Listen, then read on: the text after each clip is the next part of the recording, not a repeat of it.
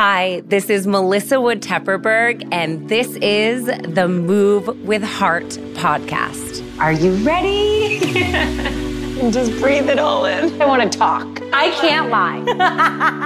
I was like, it's going to be short, sweet, and very spicy. And we're going to get right into it because apparently some of you think I talk too much. Get ready to feel so inspired by this conversation with Ben Nemtin. He is just so inspirational. He is a motivational speaker. Him and his childhood friends started The Buried Life. And this is a list of 100 things to do before you die. It sounds kind of like, wait, what? We want to talk about that? But he really just breaks it down in the most eye-opening way for you to realize how you're living your life, if you're really doing the things that you are meant to do on this earth. I loved this conversation and I really left it feeling so fueled and inspired myself to get on stage. Are you ready? I mean, you're a pro. We're ready. This is just another day for you. No, this is big time. We're here with you. I'm so excited to have you here. And you flew in last night, like. Of course, yeah. I'm excited to be here. You are? Yeah. Good. I'm so happy to have you. And, I was thinking about it because I think Instagram and social media can be it can just crowd the brain. And I started following you recently, which I'm like, where have you been? Like, how have I not been following you all this time? But you just, like, to me, following people like you is like the greatness of social media and what makes it so powerful and motivational. And to me, that's what it is. And I really try to use it as that tool of like having people in my orbit that like lift me up. And I feel like you've rattled me. We were just talking about this off camera and I'm like, you've got me thinking more. And it's really great to have you. Thank you. That's so nice of you to say. And that means a lot because you don't know who you impact, really, unless someone tells you that you've impacted them. And to impact you, you impact so many people. And I had no idea. So I think it can get almost exhausting to continue to put out content when you don't get the responses from people in person. You get messages, but you don't really connect with that. So for you to say that means a lot. So thank you. I mean it. What is your relationship to social media? I am just getting to the point where I am beginning to feel like myself on social. My goal for the last couple of years has been to feel comfortable being fully myself online. And I'm not there yet, but I'm getting there. And I think it's less draining for me when I'm able to be myself versus overthink who I should be and what I want to post. And if I can just have no filter and just be. And really that's what I'm trying to do in my life, is to be truer to myself. I've sort of realized this whole journey of beginning the bucket list in 2006, it's been this journey of self-discovery and becoming closer and more true to who I authentically am, because that's when life starts to happen for me, and that's when I'm happier and I have more fun and I'm more successful. And I realized that in 2006, I got really depressed when I was in university because I was living the dream, but I wasn't living my dream. Ooh. And my list was the first time that I'd written down the things that I truly wanted, and it was liberating because for the first time in my life, I not only wrote down what I wanted, but I talked about what I wanted. And then my friends and I started to go after those things, and I started to feel more alive. And so this journey has been this long road of self-discovery, and my bucket list is a mirror of all the things that make me who I am and make me feel more alive and give me energy and bring me joy. And so my definition of a bucket list has gone from skydive, bungee jump, travel to Europe, which is what most people think of, to anything that makes me more myself, makes me feel more alive. And so that's why it's things like, it could be anything from telling someone how I really feel, to a relationship goal, to giving back. So there's all these categories of life that I think are important to look at when you think about your bucket list, to make sure you're reflecting those things that are important to you, because ironically, those are the things that you end up regretting at the end of your life if you don't do them. So, long way of answering. No, I love it. Like, I think if I can be who I truly am in all aspects of my life, and social is probably the hardest. Why? Because I care what other people think. You do? Yeah, I do. Yeah. I've always cared what other people think. And I think that is what has driven me, but it also is my Achilles heel. And so I'm trying, and actively over the past couple of years, I've just tried to let go of that. And part of that means, putting out things and not caring what the response is, Like if you're recording a story or a video of yourself, do you like critique it first? Are you like, oh, I don't know, should I, shouldn't I? Or are you just like, let it rip now? Yeah, I'm not quite at the let it rip stage. I'd like to be at the let it rip stage, yeah. But I do critique it. I'm getting better. And honestly, I used to think that I couldn't show all of myself. Like I'm really... Tell us. I'm very weird. Like I'm like very... I'm super goofy. Like I'm an odd person. And so like I haven't quite gotten to the point where I feel like I can show that online, but I'm getting better. And eventually I'm going to be able to just be fully myself, and because I have so much fun. And I felt like for a while I needed to be the motivational person, especially because I was talking with Fortune 500 companies and I like look a lot younger than I am. And I had like people that had to take me seriously. So I had to put on like a suit jacket and make sure that I, could be commanding authority on stage. And now I realize that, all right, I've done that work. I can just totally be myself. So that's what I'm trying to do. I love that. And I honestly think it's so endearing to hear that you feel that way.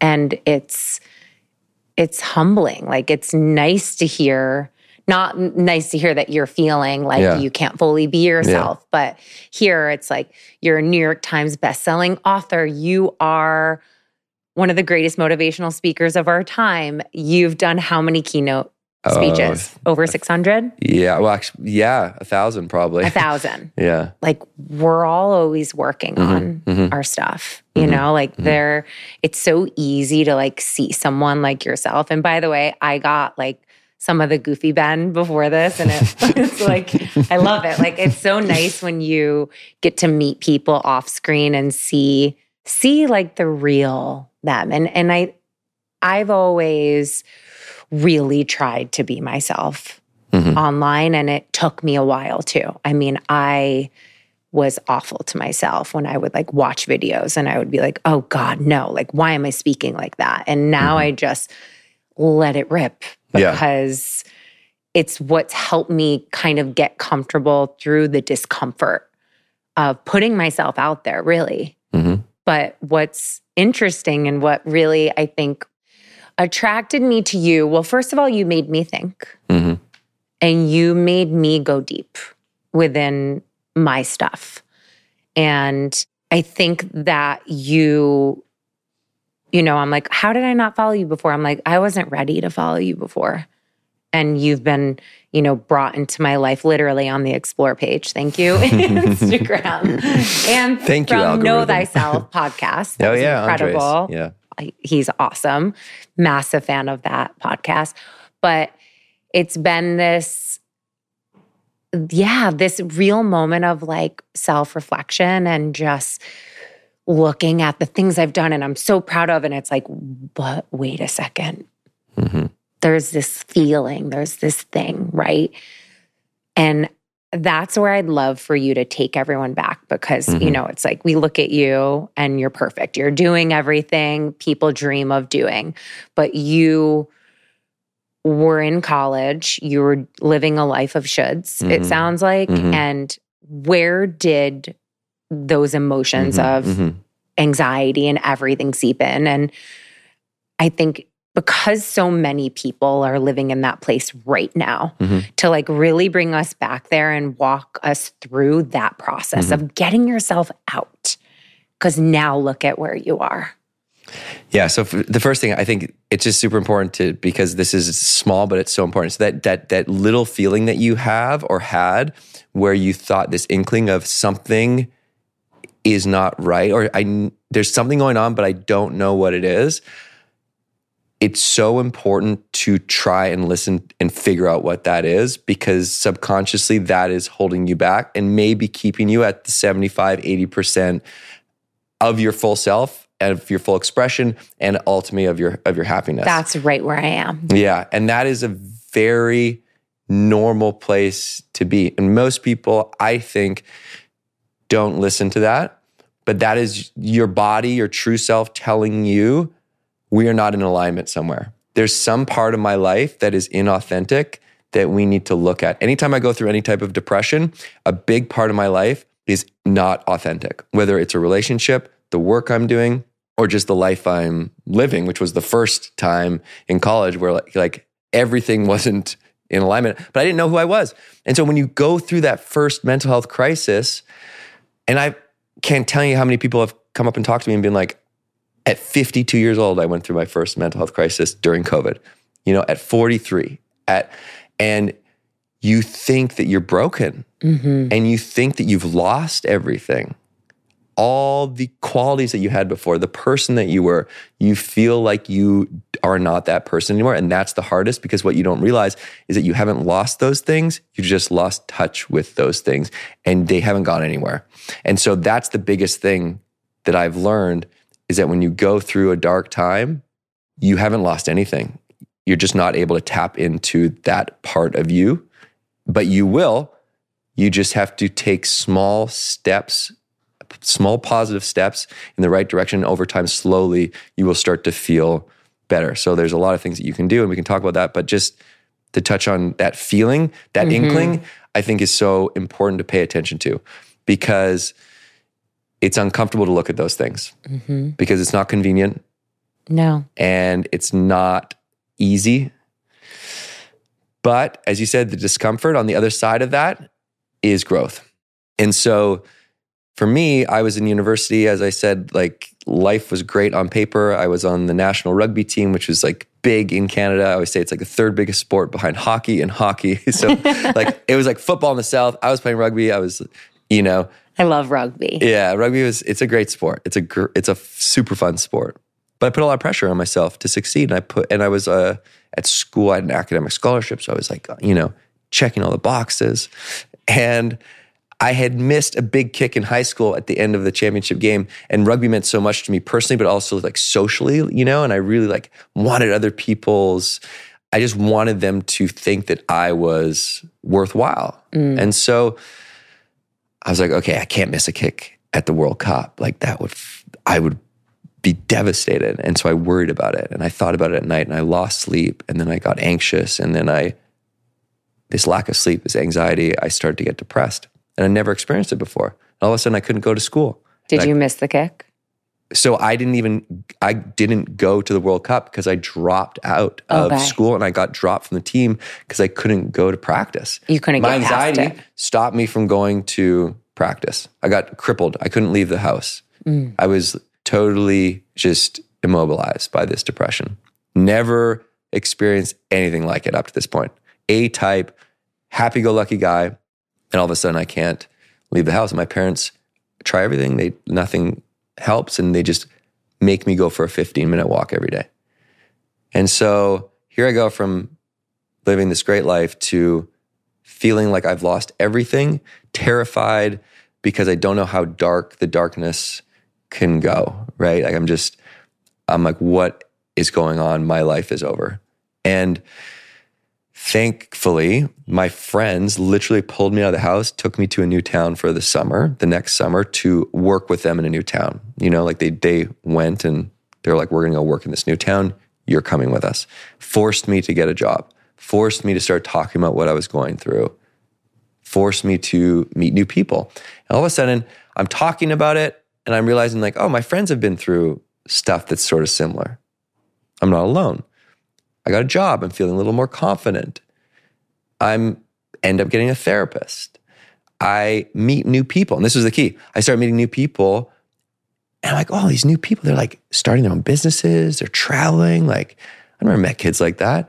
I realized these new kids, they're giving me energy. And I'm like, oh, these like other friends I have, they sort of drain energy, but some people give energy. So I after end of that summer away, I'm like, I'm going to only surround myself with people that inspire me. That was my rule. I was like, that's it. And I only had one friend that was inspiring, and he was a filmmaker, like self-taught filmmaker, made movies of him and his friends. And I was like, I want to make a movie. And I called him up. I'm like, his name's Johnny. I'm like, Johnny, you make movies. I want to make a movie. Let's make a movie. He's like, I was just talking to my friend Dave about something like this. And I was like, hey, you call Dave, I'll call your older brother, Duncan. And 4 of us get together. This is 2006. And we're like, let's make a documentary. No idea what it's going to be about. And Johnny, at the time, gets assigned a poem in English class called The Buried Life, which is a 150-year-old poem. And he sends it to us. He's like, guys, this poet 150 years ago is talking about the same thing that we're talking about right now, which is we have all these things that we want to do, but we haven't done them because they're buried. And we get inspired, but then the day-to-day buries it. And it's a cycle of never doing the thing because life gets in the way and we push it. So he's like, if this guy talked about it 150 years ago, we're not the first people to feel like this. Let's call our film The Buried Life. Oh, it's so good. And we didn't even know what it was about yet, but we're like, this is what we'll call it. And then basically we made a list of all of our buried dreams, anything we'd ever wanted to do, but we pretended we had $100 million and we could do anything. So it was like everything from grow a mustache to plant a tree to go to space to cover Rolling Stone. And they were like, all right, we're taking a 2-week road trip and we're going to accomplish them all. And then we're going to help other people do things on their list because we thought we're going to need help with our list. We better help other people. So we'll ask people we would ask them the question, what do you want to do before you die? And if we can help them, then we will. And we just begged, borrowed, and stole to get this road trip off the ground in 2006, borrowed an RV, made a website, got a secondhand camera. And this is in Victoria, British Columbia, which is on Vancouver Island. And summer 2006, we hit the road. And as soon as we travel, unexpectedly, people started talking about it and they heard about it. And then these emails started to come in through our website. And people were like, I saw your list, like number 8, ride a bull. My uncle can get you on a bull ranch or get you on a bull. Get on a hot air balloon. My friend works for Remax. Like they want us to cross off all our list items and then they send us their dreams asking for our help.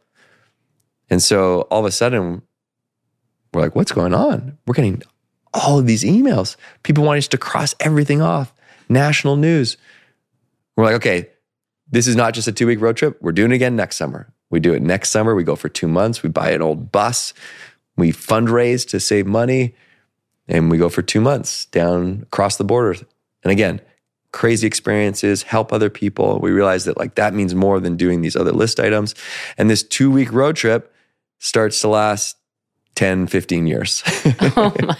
And we just keep going. And all of a sudden these big list items that we thought were totally impossible, make a TV show, play basketball with Obama, have a beer with Prince Harry, they start to happen. And we just continue to go after these dreams and then ultimately realize like, whoa, there's like some big life lessons in this journey. That's what I wanted to ask you. And so that's when I started speaking by accident because I did a TEDx talk and then someone saw it and they asked me to speak. And so that's when it was really the first time we'd ever been prescriptive. It was really important to us in the beginning. We never wanted to tell our friends how to live their life. We just wanted to show them how much fun it was and hopefully they get FOMO for life and just do it, right? And so that's why we would just ask the question, what do you want to do before you die? And for us, the thought of death sobered us up enough to think about life, right? Like by actually digesting our mortality, we thought, okay, we're going to die. That's about the only thing we can count on. What do we want to do with the time left? I think keeping death close to you is one of the most important things you can do. To live a fulfilled life is to remember that you're not going to be here forever. I think that right there is what grabbed me. I believe grabs everyone from what you share, but it's this realization, right, of the one thing that is inevitably happening to all of us that I think none of us really want to think about because it's so scary. And it's had me thinking about a lot of things. And the things, that I like spending my time doing and the things that I do because it's kind of become a part of the process. And I think, to even bring it back, I have this question. It keeps coming up with your friends. So the friends that pulled you out of the dark place. So do you feel like that dark place was internalized just because of what you were afraid everyone was thinking? I think it was a combination of things. I put a lot of pressure on myself outside of what I thought other people wanted for me. But for whatever reason, I've always just been the type of person that like wants to succeed and has that drive. And I get to the point where my body shuts down if I don't listen to. Now I know, okay, when I start to feel like that, I need to do things like sleep. I need to do things like exercise. I need to make sure I take time to be with people that I love to be around because that recharges me. I need to take breaks, and I'm still learning on what that balance is, but that was key. I think too, just going through the metamorphosis of high school to college and into that real life is tricky. And if you don't have a coach or a loved one or a therapist to talk about what you're going through, to look at the things that you can't see, like those blind spots, it can be really, really hard. And so I didn't have that. And so once I did find that trusted kind of confidant, I was able to build my awareness, build my toolkit and that type of thing. But the thing is, I really thought I lost it all, right? I know. And I'm having a couple conversations with friends lately who are going through a tough time. And I realized that I say the same thing to each friend, which is simply the thing that I mentioned before, is you are the same person. You have lost touch with these things that made you confident and gave you these abilities to be awesome, but they're still there. And so all you have to do is know that they're still there and that you're going through this for a reason. And this will teach you something that you probably need to know. And that's the last thing you want to hear when you feel like shit. Right. It's like, oh, but don't worry, this is all for a reason. Like, there's going to be a positive. Like, go through it. Yeah, you're like, fuck you. Like, this is the worst. And so, but if I look back, that is the truth. Like, anytime I've hit a low, there's something that I need to look at. Like, my body this is like a last resort. It's been like, yo, you need to listen up. Yeah. And so I know that that's the pattern that we go through. And so, look, this is aside from the fact, like, I think that there's mental illness where you need to talk with a psychiatrist and you need a therapist and you need sometimes medication. And there's nothing wrong with that. There's no shame and there's no stigma. I think also a lot of people feel depressed because they are not being true to themselves and they are not living the life that is authentically aligned with who they are supposed to be. And that makes them feel suffocated, makes them feel repressed and depressed. And so sometimes you need to stop and look at, okay, what area of my life is this coming from? Is this feeling coming from? And I've had it in different areas of my life. Like in the beginning, it was everything, right? And what I realized is that buried life, what it was for me, it was creative expression. And creative expression is a pillar of wellness for me. I need to be able to express myself creatively. And this was a chance for me to have fun and do that with my friends and express that. And we were making this documentary. So I realized that's important. I need that type of creative expression because that's my true truth coming out. And then cut to 2015, we did the show, we did the book, we started a production company and we were making TV shows. And I was hating the work I was doing, like pitching shows, working with networks. I mean, it just was 99% of our ideas never came to fruition. And I was realized, wow, I guess I really don't like the work that I'm doing. And I started to slide down. I was like, I got to change. And so that's when I shifted and I randomly got asked to speak and went on this speaking journey. Mm-hmm. I've had that experience in a relationship. I was in a very long relationship. And how many years? 7 years. Wow. Mm-hmm. And at the end of the relationship, I'm about halfway through, I started to realize it took me a long time to figure this out, that I felt I wasn't able to be the full expression of myself in the relationship. And there were many other things that ultimately were not in alignment, but that was this feeling that I felt. And even when I would do my talks, I would feel this little like inkling in my stomach, be like, you're not really, like there's something, you're not being true. Like, because there's this part of you that is actually not doing what you're telling people to do. And I was like, fuck. So did the work. We did a lot of... What is it? What is the work? I want to hear. Well, first I was honest, which is the hardest. I'm having these thoughts or these feelings. So that's very hard. And then you need help. I talked with friends that I really trust. I talked with my therapist that I trust.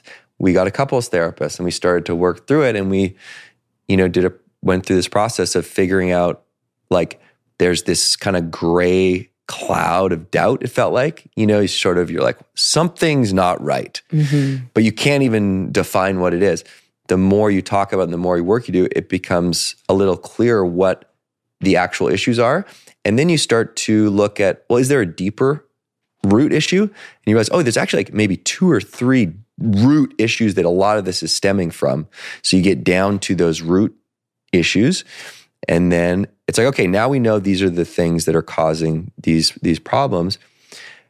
How many of these things can we change? And how many am I okay with not ever changing? This is so good. So then it's like, then you do the work and then you say, okay, let's do whatever, X number of months of therapy and let's work on these things, knowing that like by the end, if we feel like this is the process, I've only done this once, and then we tried to shift them. And the ones that didn't shift, at the end of the day, I realized I was like, okay, we've worked on this. These ones we've changed. These ones we haven't. I'm going to let go. I'm not going to try and change anymore. Am I good with this? And then that was the process, and realizing that it was not aligned and it was super hard. And then afterwards, I felt like life felt like it used to feel before the relationship, that I forgot how life felt, where things were in flow. Life started to happen for me. Big pieces of my life, like my dreams, were starting to come together slowly, like continents coming back together. And same for her. After a minute, once we got through the grief, it was, her realizing too, like, okay, you're right. This wasn't right, And then people would be like, oh, like, I'm sorry. And I'd be like, it's actually great. Like, we say sorry for a relationship. Now I say congratulations, first and foremost. If someone says, I've recently been through a separation, I say congratulations. And I know how hard that is. And I'm really sorry you had to go through that, but good for you. Because most people don't separate because it's so hard. It's so hard. It's so hard. And then there's so many complications, and we didn't have kids, but there's all these things. And it's a part of life. You grow, you change, and that's okay. There's no shame in it. So, but that was an area where I was starting to feel that, right? And so after that, I was like, okay, now rule number 1, always be true to yourself. Trust your gut, trust your intuition. That's what's most important. And surround yourself with people that energize you to be that person. Do things in your life that energize you to be that person. And always make sure that you are following that true self. And it sounds so simple, but it's also been the most powerful thing for me that's changed my life. And I think that it is very hard to stay on course. And that's why I like things like a list, because it keeps you accountable. It keeps you on course. These are the things that you've taken the time to sit down and think about. All right, this is what I want to do. This is important to me. And I need to make sure that I make a constant effort to be intentional, to take small steps towards these things every day or every week or what have you. Or else they're going to get pushed under the rug because there's no deadlines for these goals. And we have deadlines for work and we have deadlines for life. And so if we don't create accountability around these things, we're just not going to do them. They're just going to continually get put off. And that's why 76% of people on their deathbed, they regret not living for them. They live for other people. And they regret the things they didn't do, not the things they did. And this is the biggest problem that we're facing, because this is the biggest regret we have as humans is, I wish I wouldn't have lived for other people, or what I thought I should have lived for, or the life I thought I should have lived. I wish I would have lived for me. Oh, it's so powerful. And just like everything in my body is like vibrating, because just the way you articulate it is, and the way you share that story so vulnerably is just, it's real. It's like what so many people are facing and are so afraid of.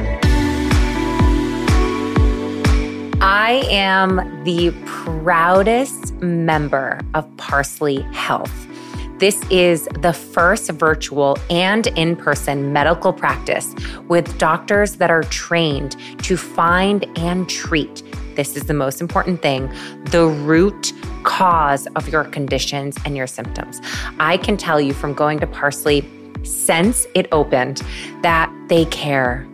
They have hour-long sessions with their patients to really understand you, what you're going through, your personal needs, and then they create and cultivate a program and everything that you need that is specifically created for you. So whether you are dealing with autoimmune issues like Hashimoto's, arthritis, lupus, if you have digestive issues like IBS, SIBO, undiagnosed symptoms like bloating, irregular periods, which I have been talking a lot with my doctor about, fatigue, joint pain, and brain fog, hormonal imbalance symptoms. This is so important because I think as women, we think this is okay and we should just feel this way and live with symptoms like fatigue, PMS, hair loss, low libido, and acne. We don't. And when you work with a doctor at Parsley Health, they give you so many holistic options to try on for yourself, to see what works for you. I have been working with my doctor on ways to boost my mood, to lower anxiety, fatigue, and insomnia. They also work with women for their fertility, pregnancy, postpartum, and menopause. They do everything, and they do everything with so much care, you guys. I feel so supported as a patient of Parsley's that I'm so happy to share this incredible discount that they are offering. When you visit parsleyhealth.com to book a free membership consultation, and you can find out how Parsley Health can help you feel better. If you are not eligible for in-network coverage with Parsley, use code MWH200 to save $200 on your membership. I love Parsley Health and cannot say enough incredible things about it. And I also love the founder, Robin Berzin, and I'm just so proud of what you created because you are changing so many lives like mine. I actually just had like a crazy like bubble burst of just like, oh, wait a second, of when I was in like my lowest place in my life, I literally, it's like I can envision the bathroom floor. I'm on my knees, had an awful night. I was suffering from an eating disorder, was just in a dark place. The sun was coming up. I'd partied all night, just bad, like dark, dark place. And I always go back to that place and I'm like, that was me. Like I was internalizing my anxiety, my upbringing. The trauma had really come in. But as you were talking, I'm like, no, I hit that point in my life because I wasn't doing anything that I was meant to be doing. Like I always thought that was like a low because of just things that you carry through life. But I'm like, no, wait, like it's amazing. Like it's really, and it's so hard to even like think back to that place because it's so painful and it hurts. And you're just like you said, it's like, you literally don't think it could get worse. It's like, this is it. It's over. And I'm actually just coming off from something horrific that happened to one of Noah's best friends last week who took his life. And it's just like, life is so short. It's so precious and valuable. And like hearing you share these words, it's just like, how can we shake people? Like, how can we wake people up? And your message for me has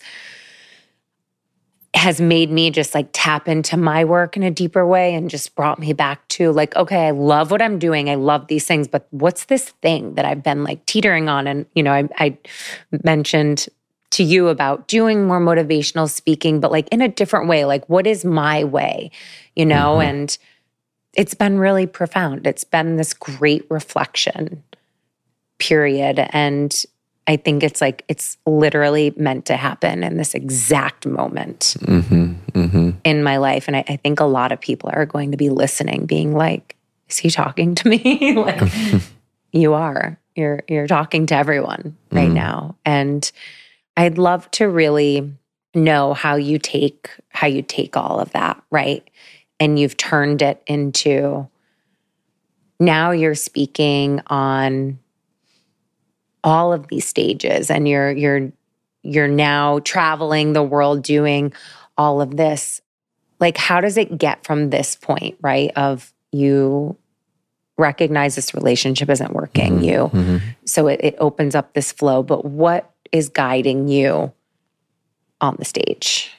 Good question. I think that sometimes, and I'm guilty of this as well, we lead with our head, with what we think is the smart thing and the best thing. And there's definitely a part of this where you need to do that. But the more that I lead with by following energy, I think the more I feel like my potential continues to grow. So I try and do things that fuel me and energize me in most of my days. And I've tried to reframe what my definition of success is, because sometimes I get so caught up in doing that I realize, wait, is this what I want? Because it's so ingrained in us to grow, build, do more, make more money.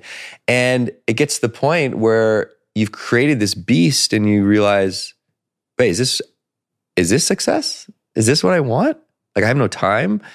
I'm under stress. I don't have time to hang out with the people I really want to hang out with. I'm missing these things that I don't want to miss. So I'm trying to reorientate my definition of success to be, I'm excited when I get up in the morning. I've slept well throughout the night, because if I sleep well, it means that I'm not stressed or anxious about anything. And throughout the day, I'm doing things that energize me and I'm having fun.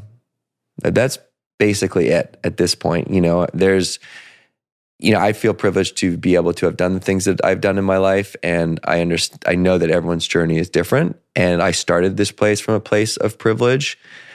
And it's not about the successes for me. And I think that, everyone's journey is different. But if you can just be able to stay true to the things that you truly want in your life, once you have your basic needs met, if you can protect time for that thing, even if it's just 1 hour a week or it's a weekend a year that you go and you do a trip with your friends, but just time for you, I think that is going to allow you to show up for the people in your life better. It's going to energize you to be the best version of yourself. And it's not selfish. It's actually service. And I think we think that it's selfish to do these things, to take care of ourselves, especially when we are in a position where we have so many people relying on us. And you really can't serve those people if you don't serve yourself. And these little things that we may minimize in our minds that are really important, whether it's yoga class or learning an instrument, right? Or, maybe you want to just go on a walk by yourself every day. Those are vitally important to making you the person you need to be to serve the people around you. The most important. Yeah. And I think the other thing that's, just because I do believe you're right, there's a lot of people that are struggling right now.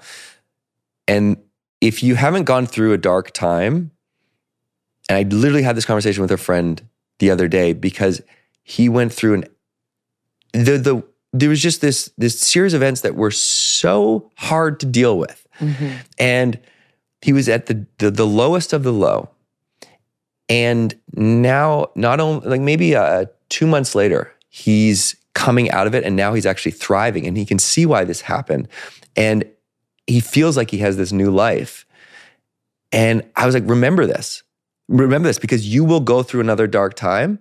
But when you go through the next dark time, you're going to remember that you went through the shit and you came out. That's the process. Like, you will come out of this. And you just prove to yourself that you can do that. But when you hit it the first time, it's very scary because you haven't been through it before. It's kind of like, it's very different, but it's sort of analogous, like the creative process. You know, the creative process, when you create something, it's like there's this moment when you are so overwhelmed, you have no idea what you're doing, and you literally want to just throw in the towel. You're like, I can't do this. Like, this is absolute crap. I don't know what I'm doing. This is too much. I can't do it. I've been there many times. Right? Because it's the same arc. Every time you create something, you go through this moment where and then all of a sudden, you start to see it and it starts to come together, and then you've done it. And then once you do that enough times, you realize, oh, this is just the process of creating something. Sort of the same, when you go through these dark times, each time you go through, you learn something about yourself. You build your toolkit of habits, you build your support system. You see the signs earlier next time so you don't get as dark, right? Because you're like, oh shit, I'm listening to my body. I need to talk with somebody about this, or I need to sleep more. I need time on my own. I need to take a break. And so they really are teachers. They teach us so much about ourselves, just like a breakup teaches you so much about yourself. And so much. You come through the other side and you're forced to look at these things, and you're never forced to look at them. People are pushing them under. Yeah. And so in a way, it's a blessing.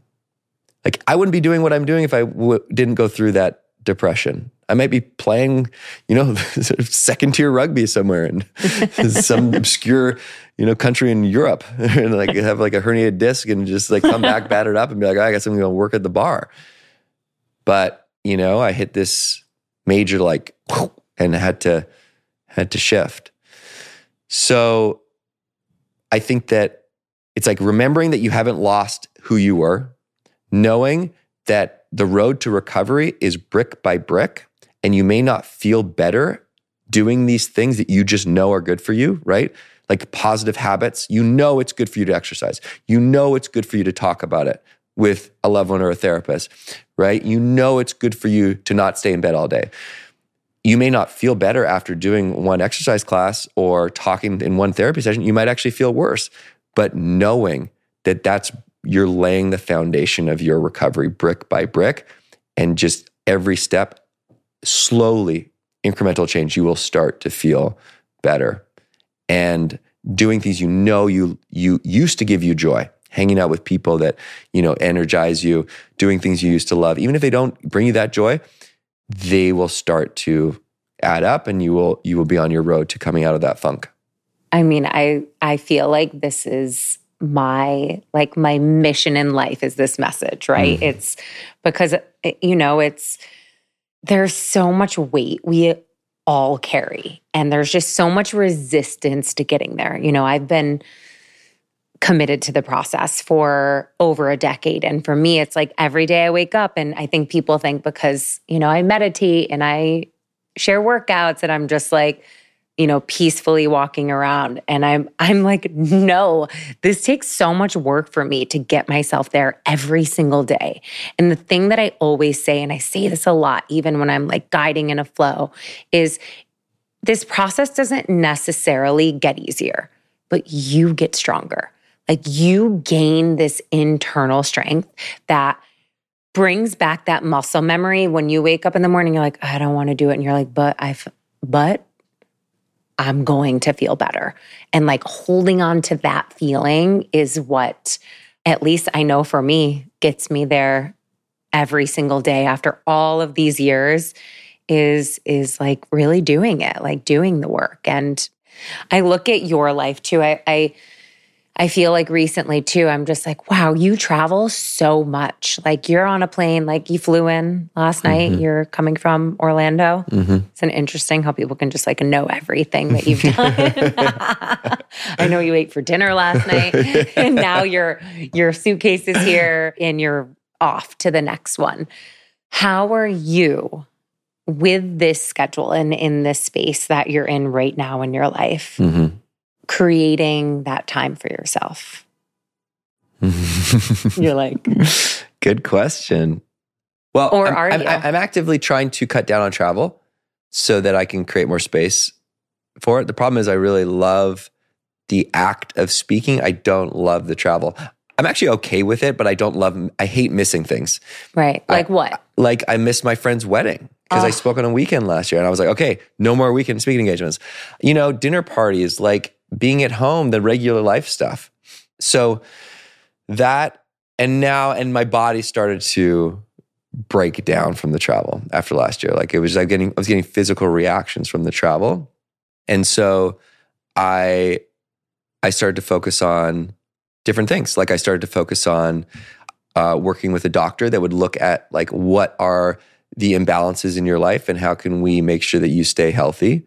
So supplements, exercise, sleep. That's why I have the Oura Ring, because like tracking HRV and heartbeat and sleep. And that's been a game changer. I have one too. I do love them because I actually thought I wouldn't like it, but it actually keeps me accountable because I can see the impact that a drink has, or if I don't go to bed early enough, or if I don't have enough sleep, I can actually see.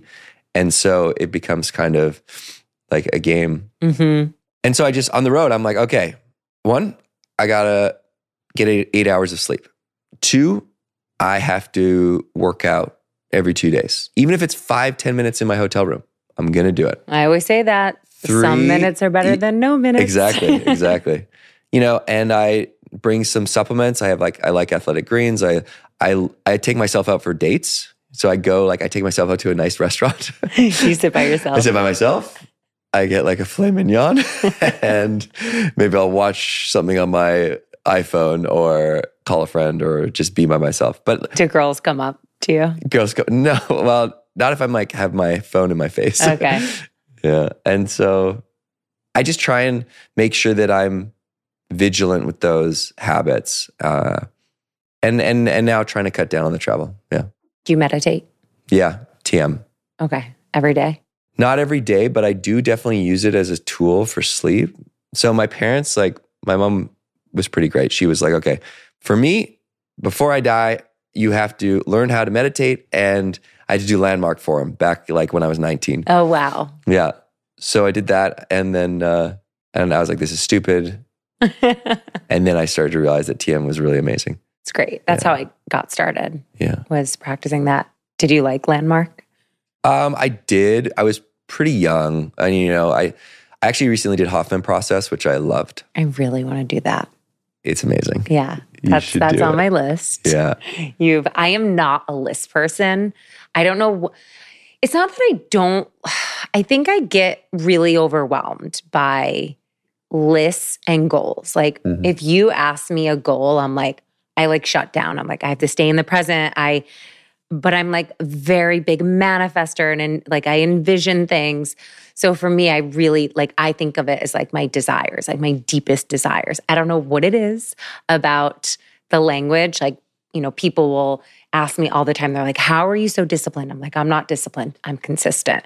I think it's coming from having an eating disorder, being so rigid. Things had to be like one way. Recovering perfectionists around here, that there's something that triggers me with language. However, I've been making a list of desires. That is exactly what I wrote on the top, deepest desires. And it's been, have you heard this before? I mean, I'm sure you have, but why is it challenging to write your deepest desires? Like we have some similar ones, but I'm like, I know there's more. Why aren't I able to access that right now? I don't think it's a muscle that we often use, really thinking about our true desires. Probably because it's hard to almost face those, because once you have them in front of you, then you know whether you're doing them or not, or what you have to do. And oftentimes they're going to be things that are going to be hard to do, and they're going to take a lot of courage, and you're going to have to move through a lot of fear. So I think that's why it's sometimes hard to dig them up. Like they're buried really deeply. I think that's what it is. Yeah. Because I'm like, I literally did a solo episode on building something from nothing, right? And it's like, it's so interesting to go back to that place of like, I never believed in myself, and like going through them, and then kind of, like the other day we were all in office, and I walk in and I'm like, I start counting the heads, and I'm like, I can't believe this is like my team, and I can't believe I built this. And I think there is this misconception when you see certain people, like that's why I think hearing you in the beginning say that you're still feeling challenged with sharing your real self on social, that for me, I think this has been this moment of like, wait a minute, am I not in touch fully with the things? Am I afraid that I won't achieve them? But it's been racking my freaking brain. I mean, another thing too is that there's, I think that there's some part of this where you could also be living the life that you really want, and that you are actively doing that. And so I think the goal is to get to the place where you don't need a list, because intuitively you're just following your true self. And so that also could be part of it. There is some of that in there. Yeah, because I mean, everything that you've created came from that true place. But then, inevitably it turns into this other thing. And so it's like, okay, is this still the truth of what I want? Or has it become something that is different? The tricky part is like when you build a business, it becomes like turning a passion into a business there's a double-edged sword. It's like, yes, I get to do what I love every day, but at the end of the day, now it's also a business. So it's about building, scaling, hiring, making money, and all these things, which are the antithesis to your passion. Yeah. And doing that. So it's a balance. But like when you feel the feeling, like when does it come? Like what does it come up as? I mean, last night when I always love to, of course, like I only have guests on that I'm super inspired by, or I want to sit, and I'm like, I'm so busy. I don't even have time for all of the people in my life, but like these moments I really value. And I don't take this for granted, that I have your time and this energy to be here with you. So, there's something about like the night before a guest, and I love to just like dive in and watch all the TED Talks, and I've watched all of your talks, but I was like, okay, let's make the list. And I wrote a couple things down, and I just felt like, I was like, what else? Like, actually I do. So what else? Yeah. So I've experienced that before. And so this is kind of why I laid out the bucket list journal, how I did, is because there's these 10 categories of life. So you think about, you've got adventure travel, but then you also have, what do you want to learn? Intellectual. You have relationships. One of the top 5 regrets of the dying is I wish I would have stayed in contact with friends. So that's crazy that's a regret, that people just don't stay in touch with their friends. And then they're like, at the end of life, they're like, shit, like I should have called Jimmy, right? Like, I know. And so there's like a whole area of your life where what relationships are important to you, because you need to invest in those. That takes time and energy. So you have to be intentional. Could also be your partner, your relationship with your partner, because maybe there's something that you want to deepen there. And so you look at all of your relationships. Then there's creativity, which is like, well, maybe this thing that you love, your passion, has become a business, and you need to find other ways to creatively express yourself where there's no monetary value tied to it. So you just get to be the full expression. So there's that. Then there's mental health, the things that just are recharging, physical health. And there's financial, professional. Material is also like, material is tricky because it's okay just to like get things because they make you happy. You just got to make sure that you're not doing them to make other people think that you're happy, right? You're doing them for you, not to look good. So in the bucket list journal, which the I have, and I process. can't wait to open. So Oh, good. Oh, then this is perfect. I'm Because diving in on because Thursday, what you do tomorrow. is you break down the list writing process, because it is overwhelming just to look at a blank page and be like, okay, what's everything I've been so I want? overwhelmed. Yeah. You should use the journal. I'm going because to. like you write your list in those 10 categories, and then in every category there's prompts. So it's like, here are examples. Here's my favorite list item in that category. And then you start to go category by category, writing your list. And that's how you build your list. So you think about these areas of your life that you may not be thinking about, because just they're not typically things you think about when you think about a bucket list. It's true. So that's, do that and then let me know, because actually I think it's going to work. It is. I feel less overwhelmed and I can breathe deeper, which is always just like a really great sign that I'm like back in my body. So here's that. Okay, so this is, I think, important, because if someone's like, okay, I feel stuck, or they're like, okay, I have these things that I want to do. Like, now what do I do? How do I achieve these things? And so the bucket list journal is a great tool to guide you through this process, but you don't need the bucket list journal. You can go to writeyourlist.com, look at the 10 categories, use them as a guide. If you don't want to get the journal, write your list in a book or in a journal, because you don't want to write on a piece of paper or on an app. Like, it's got to be, this is going to be where your dreams live forever. This is where you're going to update them over time, because as you grow, your dreams also evolve and grow with you.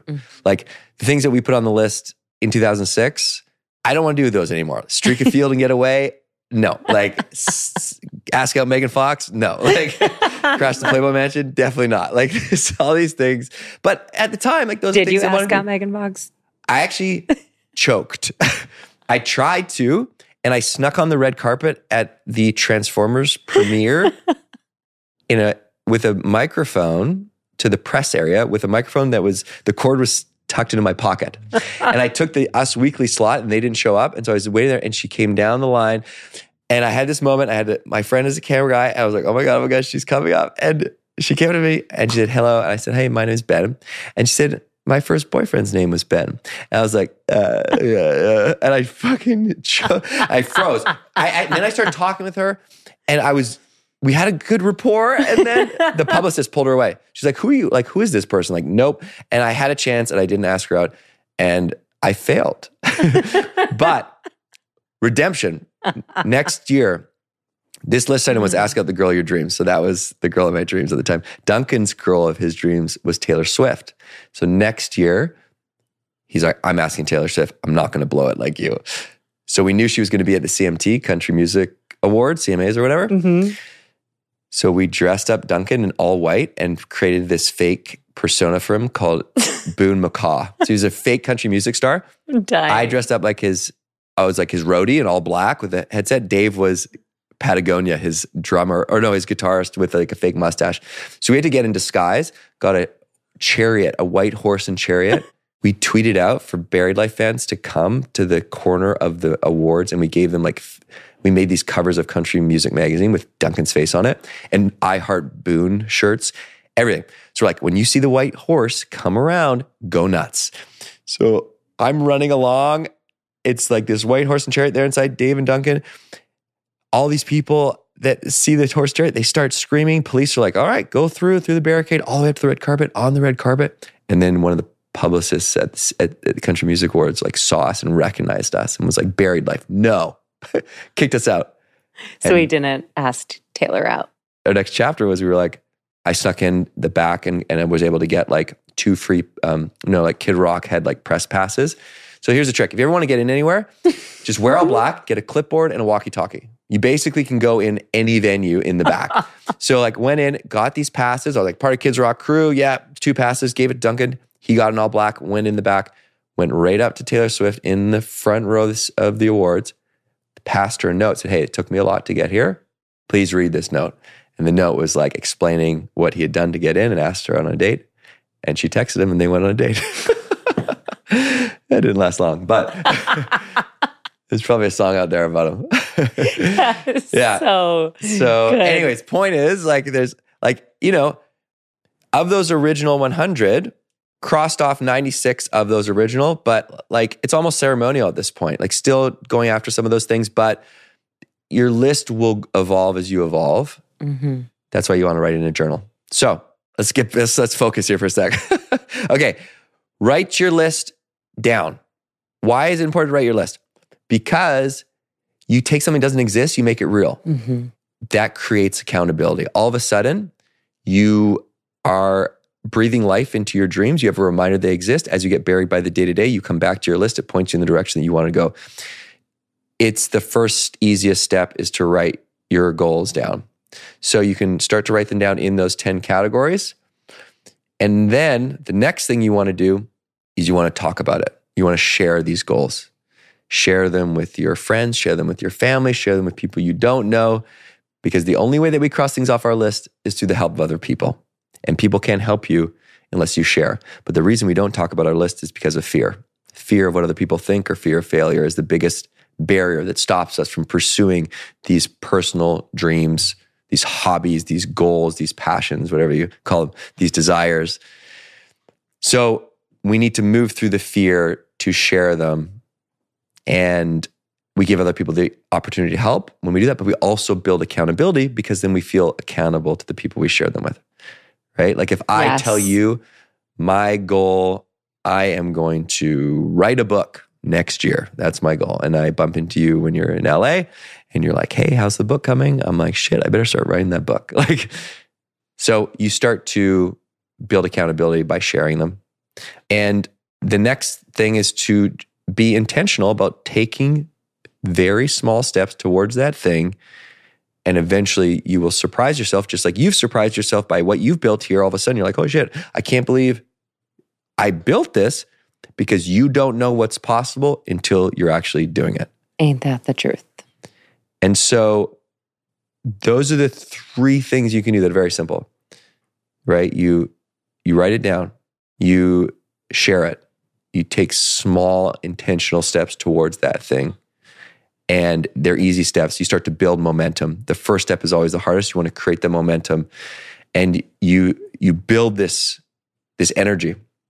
And so what we're trying to solve for is we're trying to get through these barriers. One is fear, right? So the fear of what other people think or the fear of failure. So we can look at that quickly. The fear of what other people think is a very common fear. I think it's important to understand that you don't ever conquer these fears, really. You know that they're part and parcel in doing something that's important to you. So you're comfortable with being uncomfortable, but you're never going to be ready and not have the fear. But you know that that's a part of the process. This is like a tax you pay to do anything that means something to you. This is a net positive. That discomfort means that you're actually growing. So knowing that, you're like, okay, I'm scared, but I know that this is forcing me to learn something about myself. Even if I fail, at least I learned something. And failure, usually just a pivot in the right direction. So that's the fear of failure, the fear of what other people think. The truth is, people just aren't thinking about you as much as you think they are. Like they're just like, nobody cares. Like nobody cares. Nobody cares. They're thinking about their own shit all the time. They're also more supportive than you think. So you can sort of just get over that one a little bit. I will tell you though, that a lot of people are thinking about you, because when I posted that you were coming on, I had so many girls be like, he's my future husband. He doesn't know it. I was like, I have to tell him this. Like there was like the community there was like an uproar. That's wow. That's, I feel something. Well, just that's know. Amazing. I was like, hit him up. Like, yeah. Wow. Well, thank you for saying that. And I don't really have a non sequitur to get on. I'm just going to keep going. The other thing that stops us is that there's no accountability. And so you write down your goals to be accountable. You share your goals to be accountable. You get an accountability buddy. Someone that can check in on you, or someone that you can send regular updates with, or someone that you can do it with. That's why it's great to write your list with a partner or with a friend. You know, it's like you find these goals that you can do together. You don't want to train, they're at your doorstep, you're going training, right? So that accountability is huge. And the last is, you're usually waiting to feel inspired to go after these things. And you're like, you know what? I'm not going to do it. I don't quite feel inspired to do it. I'm waiting for the right time. I'm waiting for the perfect time. And you wait and you wait and you wait, and then you're out of time and you die. I mean, it sounds like crazy, but it's true. It's true. And so So you have to create your own inspiration through action.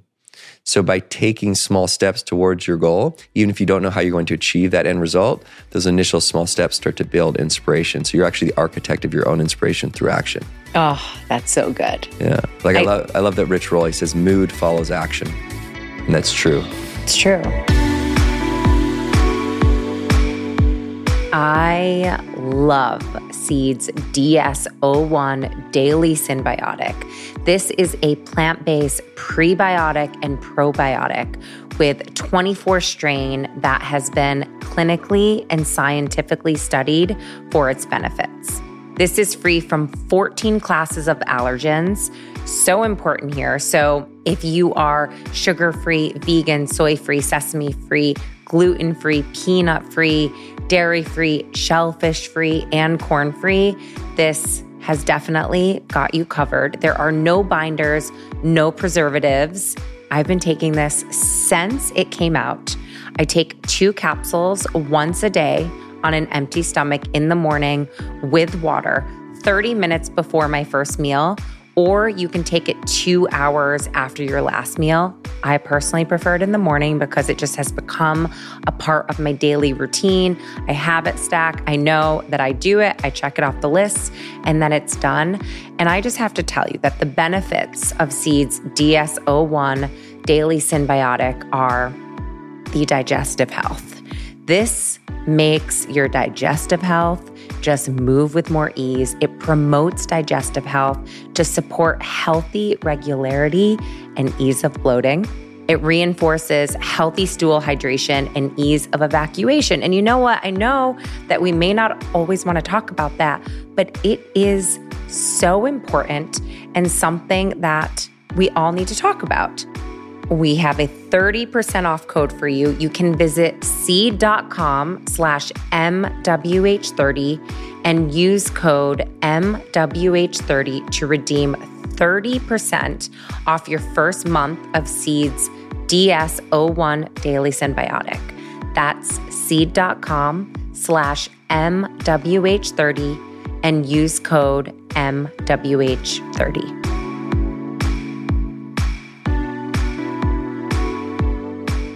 I'm not always like the most motivated person, but I go back to my habits. Like I become motivated through the following through of doing the things, the simple steps that help me find that daily motivation within myself. That's huge.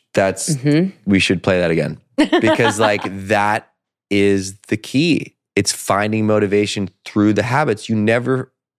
Oftentimes you don't feel like doing it, but you know that by doing it, you're going to feel better or you're going to be inspired or XYZ. Like you just know that they're good for you or that you're going to figure out a way to get inspired by doing it, right? And the thing is too, like you don't have to put so much pressure on these things. All you're doing is you're just trying it to see if it gives you energy. This is an experiment. You're just collecting data. So you don't have to put so much weight on this thing that you want to do.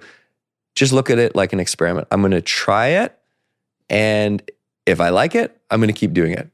If it gives me energy, I'm going to keep doing it. If it makes me feel more alive, I'm going to keep doing it. If not, I'm not going to do it. Great. It's not a failure.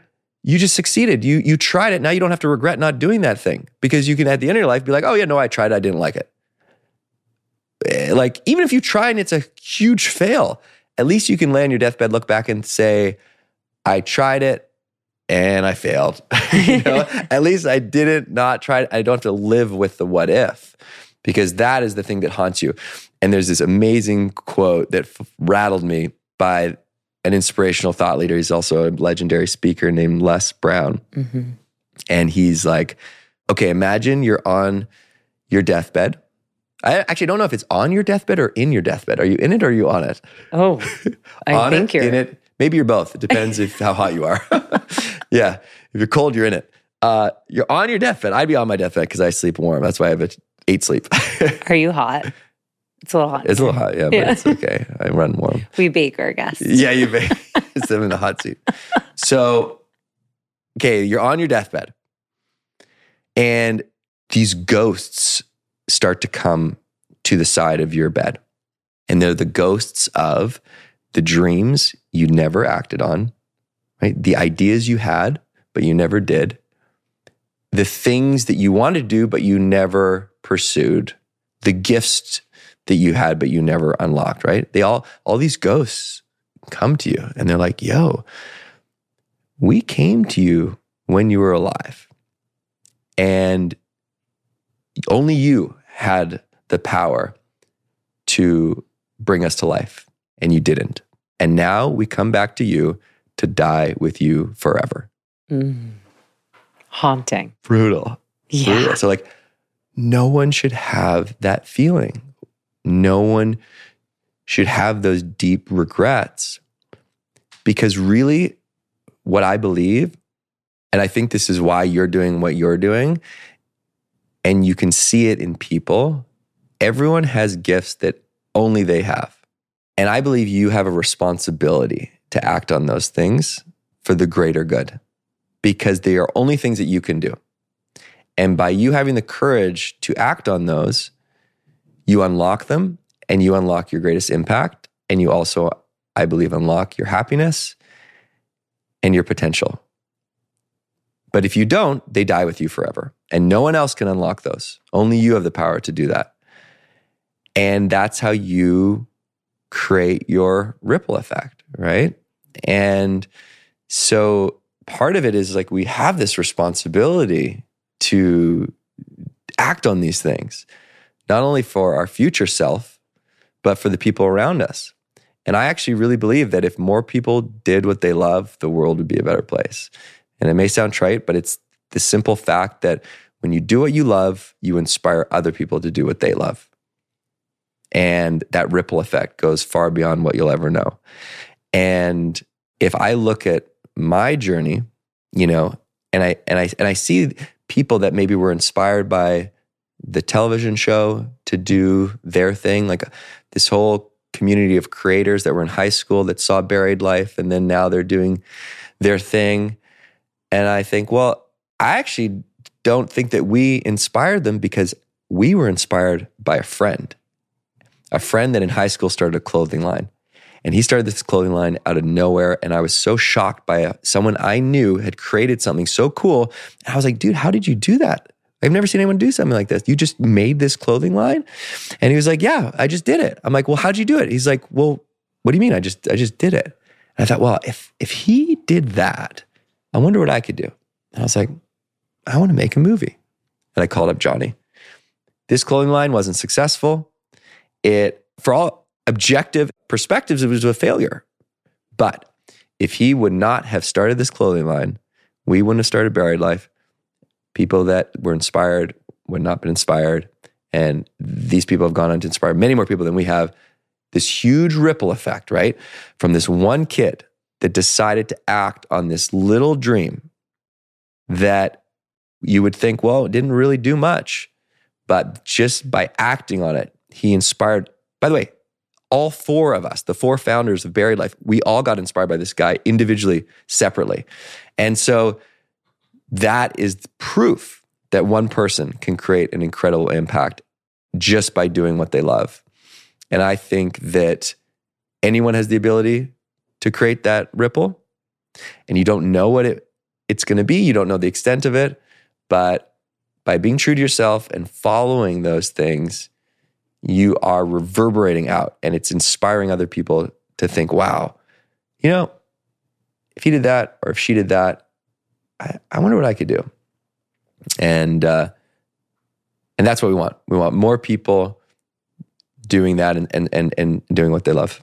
Ugh, it just like ignites a fire inside of me. I'm just like so fired up. It's so true. And I, just like you, like this is where I, like my bubble just burst of feeling inspired. And I think you really are just defining radical possibility for all of us and helping us see, you know, for myself, it's like I thought everything was impossible, and realizing our potential and putting it down on paper and actually doing these things every single day that get us there.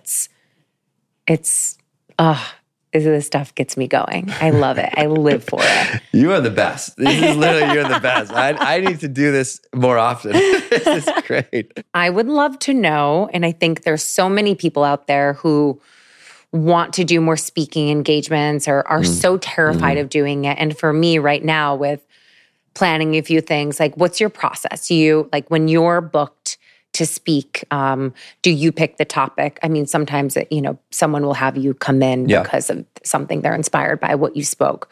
But do you go in with like an arc? Is it like, this is my intro and conclusion? Give it to us. I look at my keynote as like a play. So it's almost, or like it's a piece of art, right? So what I'm trying to do is bring people through this series of emotions so that they come out the other side, much like a film changed. And in that, I then customize parts of it so that it resonates with the audience, so that they know that I know what they do, what their challenges, what the goals they're trying to achieve, and the impact they make and all of these things. But really the big goal is to connect so that they trust what I'm saying. So how do you connect? Well, you're vulnerable. I share that I've been through a couple depressions. I share, how else do you connect? Laughter. I try and make them laugh, right? And this is great because funny. It's just like me being myself. The thing that I've realized, it's coming back to being yourself, right? And the speakers I really respond to the most is the ones I think are the exact same on stage as they are off stage. No different. And so I try and be as authentically myself. And that just takes time. Just like it's going to take time to be myself on social, just like it probably took you time to be yourself with video. It's just a muscle. The more you do it, the better you get. And so it's going to feel weird. It's going to feel awkward. But that's, again, the discomfort that you're learning and you're getting more comfortable. The goal is to be yourself on stage. My goal, I think anybody's goal really, if they're going to resonate, is to be themselves so that you connect, because you're going to connect with someone better if you just are truly there and present with them and yourself, just like you would connect with them one-on-one. So I try and be like I would one-on-one on stage. And so, that's the connection. And then it's also entertain. People are there because they want to show, they want to be entertained. So you got to make it fun, make it entertaining, bring them through the range of emotions, laughter, hopefully, crying.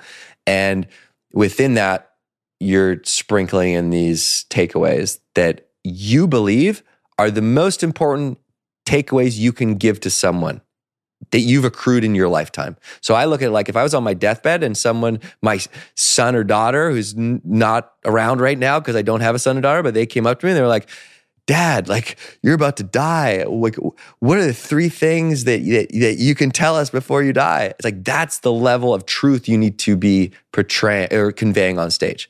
So you have all these ideas, whittle them down to the core truths. What are the unfuckable with ideas that you can then insert into your through line? So you have all these nuggets of wisdom and you have your story, and it's how can you insert these nuggets into the arc of your story in a very authentic, seamless way. And through that, you're connecting through being vulnerable, through laughter, through emotion, and you're trying to be yourself and you're trying to have fun, right? Because you can't have fun if you're like yourself.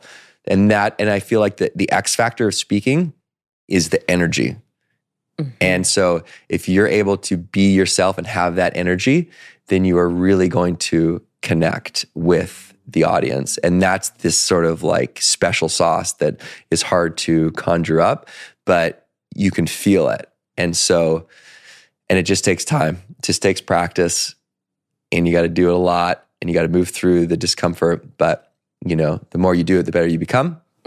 And for those that get energy from doing that, it's an amazing experience because you get to see people change real time. Whereas a social, you don't. You just like, I have to like travel to New York to like hear your experience of how I impacted you. It's like, that's not convenient. Right. But it's like, you can actually see people change and then you feel it too. So you get energized by that, which is really, pretty cool. So I do think it's like the best job in the world. I mean, you just broke that down. I've spoken to so many people in this space, but the way you just simplified that, because it's simply like, I've literally book the venue. We're doing it. Remember that? It's on my list. I'll be there. So we can cross. Oh, I'm there. Okay, done. We had an event last year where, I've been teaching digitally. That's where I started. I never started in a class or as a trainer. It was always online. So when we put on this event, there were 300 people. And, that was the most people I had spoken in front of. I left hot. I was like, I am meant to be on a stage with a mic. And that's just I come to life. It's something comes over me where it's just where I'm meant to be. So thank you for that. I selfishly, but also a lot of people ask me this tip on speaking. And I think you just gave me so much. I'm sure you gave so much to a lot of people listening. So thank you for that. So this thing that you've been thinking about that you haven't been able to define, this inkling of a feeling. This is what it is. Maybe this is what it is. I feel like it's speaking. It is. It is. So did you know that before?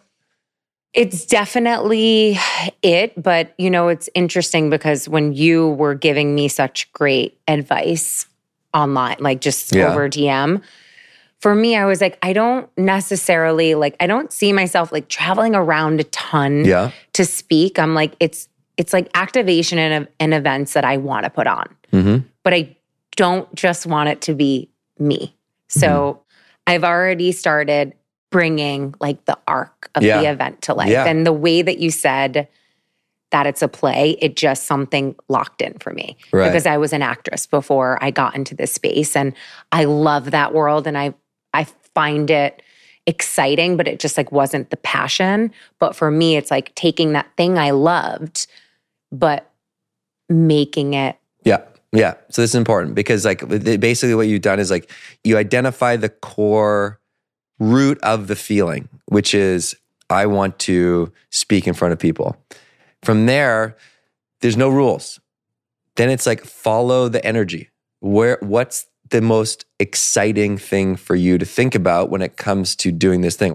What's inspiring? What's inspiring is, I want to create events, bring people in. Maybe it's different types of speakers.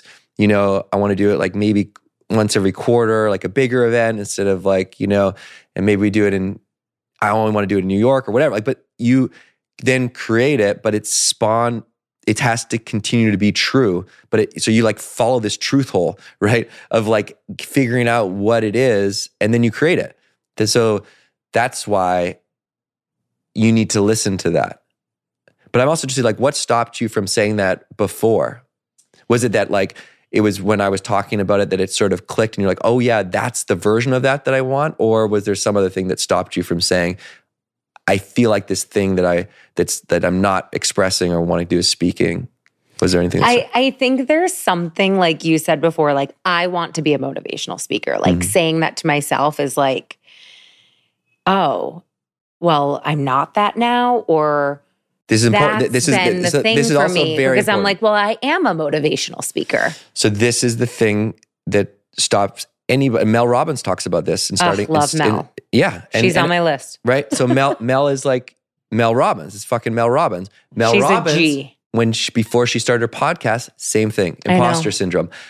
I can't start a podcast. I'm too late. I know. There's already so many podcasts out there. And who are what do I have to say that's different than all these other people? You listen to her podcast with Jay Shetty. She talks about this exact same thing.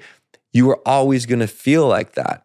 You feel the same way. I'm not. First of all, I motivational speaker is such a funny, weird thing for me to say. But it's the right idea. It's you're going to feel like that. That's normal. So it's knowing that you probably felt like that when you started the podcast. You probably felt like that when you started making workout videos and started from the very beginning being okay, there's other people that are doing this better than me. There always are going to be. Is not a reason to not do it. Is not a reason. You have to do it. And so it's figuring out what's that version of that is the truest expression of yourself, and then you go from there. I listened to Mel the other day about talking about how she started when she was 52, and it was so inspiring. I need to know, so you've crossed off 96 things off your list. Can you share what the last four are? Go to space, make a movie, the Buried Life documentary, cover of Rolling Stone, host Saturday Night Live. Pretty sure those are the four. Okay. Go to space, actively working on / have, I'll just say it. Okay, so sign an agreement to go to space in 2025, Yes. which is pretty exciting. Make a movie. As of a couple weeks ago, again, I haven't really talked about this, but we're very close to announcing something really exciting around the film. And get on the cover of Rolling Stone. I was saying it's funny. I just came from a lunch with Jan Wenner, who's the founder of Rolling Stone, who, by the way, we met in 2007 in New York. Somehow we got a meeting with him for 15 minutes. And by the end of the meeting, at one point he threatened to kick us out. He asked his assistant for a knife to get us out of his office because he was like, and we stayed with him in a meeting for an hour. We had a great conversation. And we ended up meeting him in Sun Valley a couple winters in a row to ski with him, built a great relationship. And he became like a mentor. He's an incredible human being. He met every famous person alive, basically, and dead. Like, he's unbelievable, has the craziest stories. So I haven't seen him in almost like a decade. And so I just had lunch with him. And I was like, Jan, like, when are we getting on the cover? And I told him, I said, listen, Jan, work with us. Okay. If you do a cover with a mosaic, right? Like hundreds of little photos making up a big image, let us be one of those little photos. We'll cross it off as a technicality. That counts for sure. And so I think like Saturday Night Live, if I could do like the cowbell in the back of like the monologue or something, like in the band, just be there, that would also cross off as technicality. But I mean, yeah, these ones are just like fun to kind of think about and do, but space would be really cool.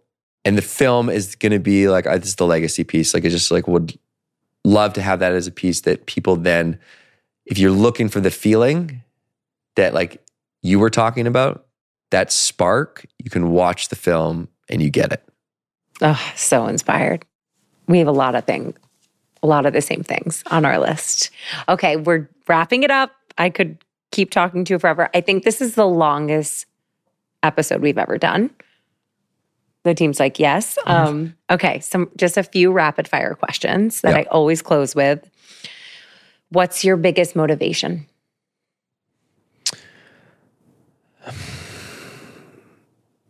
This is not a very rapid answer. That's okay. My biggest motivation, I mean, it sounds weird, but it's me. It's me because I know that I'm like where the rubber meets the road. It's just like, it has to be me. So I look back at what I have done as proof that I can do things that I didn't think I could do, and that fuels me. So yeah, I don't even know if I want to stand behind that answer, but that's my answer. I always say the same thing. Yeah. No one else has said that. That's cool. Yeah. I think I've never it's said important. that before. That's never been my answer. But you just felt it. Yeah. Yeah. It's good. We just like to know this. Everyone likes to know this. Look at that skin. What's your end all, be all self-care ritual? Like, what's your thing? That skin, it could be working out. I love a spa moment. Like, I love hot cold. Mm-hmm. I went to Japan over the Christmas break, onsens, in a little Japanese robe, did hot, cold, so I love spas, yeah. Mm-hmm. Last but not least, I'm proud of you for using the cards, by the way. Thank you. Aren't you so happy because I hold them on my lap just as like a just in case. Right. It's like your Oprah moment. But I'm like, she's also on my list. Yeah. But I always feel like in case something goes blank and I need a little support. I know, and you think I would know these, but what does moving with heart mean to you? Moving with heart is moving, authentically and true to yourself. So, moving through life aligned and giving without expectation. So good. You are incredible. You're even better in person. I always love that when it's like, you just never know, when you meet someone for the first time, but you've given me so much with the work that you share, with sitting here with you today. And I'm so grateful for your time, for everything you do. Don't stop. You're such a light, such a force. And I feel, you're helping us all connect to our thing in such a deeper, more impactful way. So thank you. Thank you so much. You've really fueled me. And thank you. Thank you for having me. It's been so much fun. I hope you enjoyed that episode. We have a special offer for our Move with Heart listeners. When you join MWH as a new member, you will receive an entire month, that's 30 days for free. And this is in addition to our 7-day free trial. All you have to do is head to melissawoodhelp.com and use code MOVEWithHeart. At MWH, we believe this practice is not just about building this body you desire. This work is about building a better, stronger relationship with yourself. And that is why we offer everything from movement, meditation, and nutrition to help you not only look, but most importantly, feel your best. Follow me on Instagram at Melissa Wood Tepperberg and MWH at Melissa Wood Health. Tune in for an all-new episode next week, and I cannot wait to see you all on the mat.